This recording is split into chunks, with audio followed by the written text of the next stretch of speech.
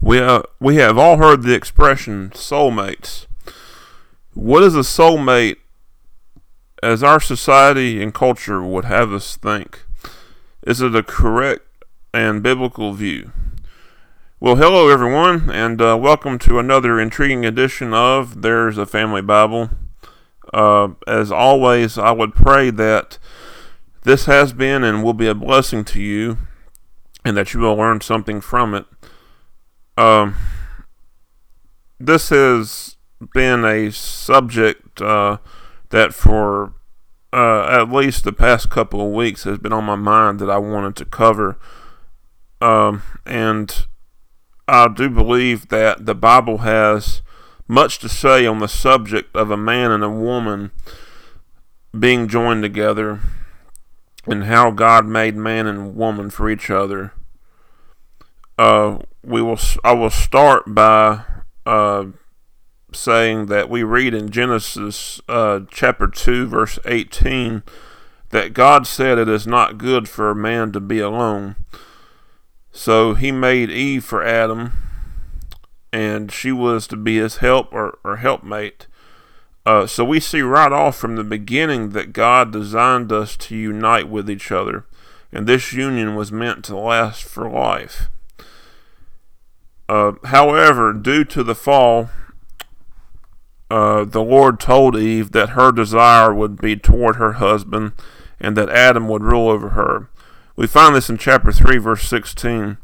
What it means is that from then on there would be conflict between men and women. This is the power struggle so many marriages see. And it was not God's original plan, but it is a consequence of living in a fallen world. And I bring this up here because it's kind of a prelude to what I'm about to discuss, because it is a common source of tensions that would lead to someone wanting to say that they did not marry their soulmate, or whatever, wherever the case may be. So God made Adam, then Eve from his rib. From the rib means that a woman is to be an equal with the man in the eyes of God and is to be treated as such. Jesus, or Paul, talked about this in the New Testament. I can't remember the passage off the top of my head, but he says that in a marriage that the man and that the husband and the wife are supposed to submit to each other. The man is not to have the woman under his feet. The woman is not to have authority over the husband.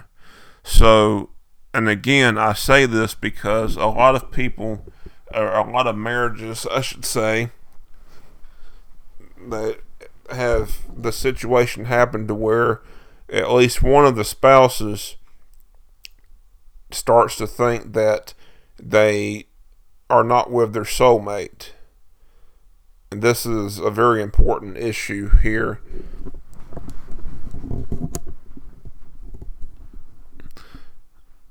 And now, anyway, so obviously Adam and Eve had no choice as to who they married.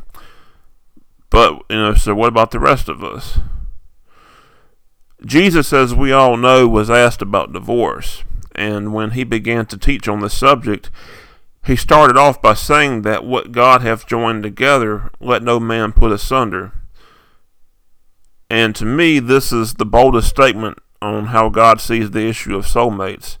We see that a husband and wife are joined together as one by God. They are joined together again as one by God. They are, as the Bible says, one flesh. They're not two anymore. They are one flesh. They are united as one.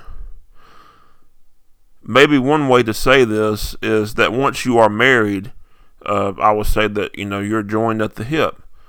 You have to ask God, you have asked God to join the two of you together in marriage. and he has done so through the institution of marriage. You make the choice as to who you marry, not God. God has commanded us on certain things regarding marriage. Pretty much the only restriction on it is that we are not to marry an unbeliever or a person who is not legitimately divorced. I've covered that subject before on a previous podcast. If you choose to marry someone, like it or not, you are one flesh, and that person is your soulmate. Even if you marry a person who is not a believer, that is your soulmate. If you marry a person who has been divorced for other than legitimate reasons, they are your soulmate.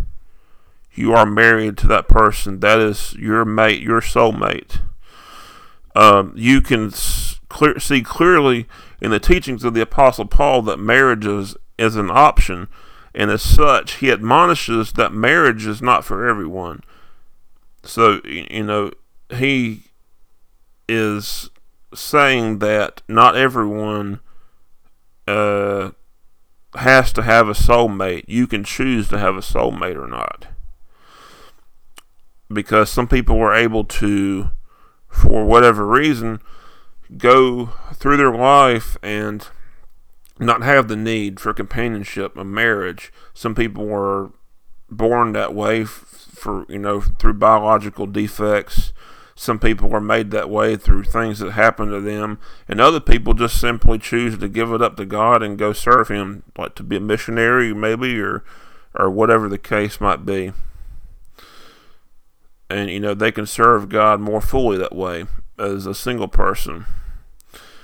But in 2 Corinthians 7, he addresses the fact that, the Apostle Paul addresses the fact that some people just cannot do that. Their desire for companionship and intimacy is that strong. And there is no mention in the Bible that God has prepared someone for you. You are allowed by God. God has given you a choice to see who is around you, build a relationship with that person, and if that person is willing to marry you, you can marry them. That is your soulmate. And honestly, I believe this is a good thing. Like I said, he gives us a choice as to who we wind up with. Think about it. Of all the billions of people in this world, you have a choice as to who you wind up with. God wants you to have the freedom to do that, and He has given you that freedom. So we have the task of forging our own love with that person to strengthen and to purify it. And marriages have always been this way. That two people unite for life and are joined by God.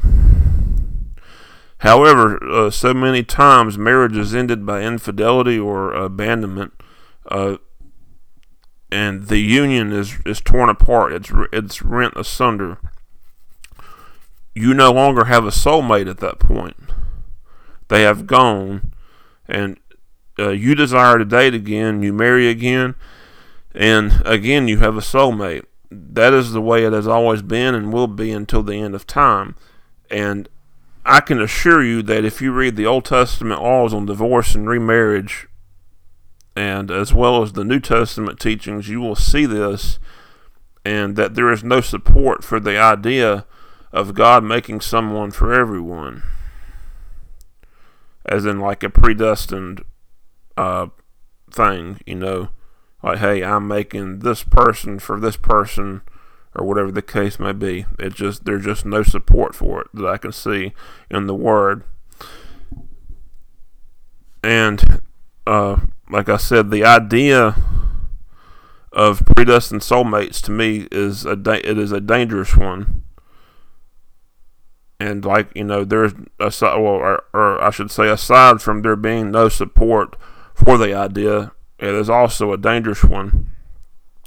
Because suppose someone is married, they are unhappy, and they start to see that there is someone who they think is more appealing they start to then say they did not marry their soulmate and they want a divorce. Friend, this is not what God has commanded. He says, stay faithful to your spouse. Your spouse is your soulmate. I'll say it again. Your spouse is your soulmate. Nobody else is.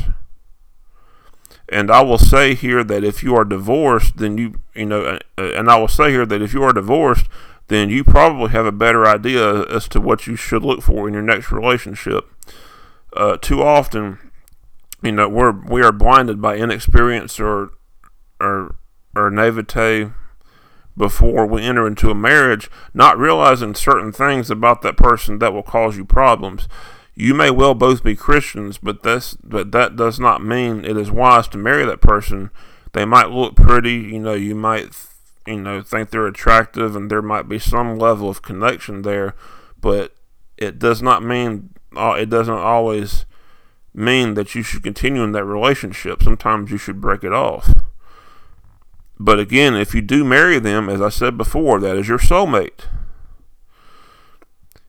Anyway, as we come toward the end of this program, I would like to say that if you are wondering what you are supposed to do to strengthen what you have, I would suggest reading the Song of Solomon. This is a book. It's a book dealing with, or dealing in the most intimate terms, what an intimate relationship between a man and a woman, between a man and a woman is supposed to be like. And remember your vows.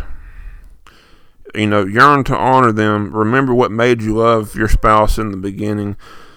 If they break your union, you can't control that. And in that event, God has, I assure you, given you the freedom to find another soulmate. And as we come to the end of this program, I want to say, as I said in the beginning, I hope it's been a blessing to you, and I hope you've gotten some kind of strength and encouragement out of it. Hey, let's face it, relationships are stressful. Even the strongest of marriages have stress, and I can even say that probably the most successful marriages were made that strong by the decision of two people, two soulmates, to strengthen their bond, to strengthen the bond of their love in their marriage. That is how they got to be so strong and how they lasted for so many years. Do not let this idea of as I call it, a predestined soulmate come into your mind and contaminate your thinking, because there is a danger there that if you start to think that way, then you're going to want to be you are going to be more tempted to want to end your marriage and go find somebody else. And that is not what God wants you to do. He wants you to stay with your spouse because you made a vow to that person. You made a vow to God that you were going to be with them until death do us part. And hey, if there is an issue, as long as there's not an issue that is threatening your life, like domestic violence or sexual immorality or anything, you should stay with that person. And because that is your soulmate, and God wants you to be holy. He wants you to honor your vows. And most of all, He doesn't want to see you suffer. He doesn't want to see the other person suffer. So, again, as I've said in many podcasts before, said many times before on this program, Jesus loves you. Pray to Him for the grace to deal with whatever it is you're dealing with, and He will always deliver. He always has and always will. And this is Kenny Ford, hoping you a very blessed and wonderful day, and may the grace of Jesus Christ be with you forever. Amen.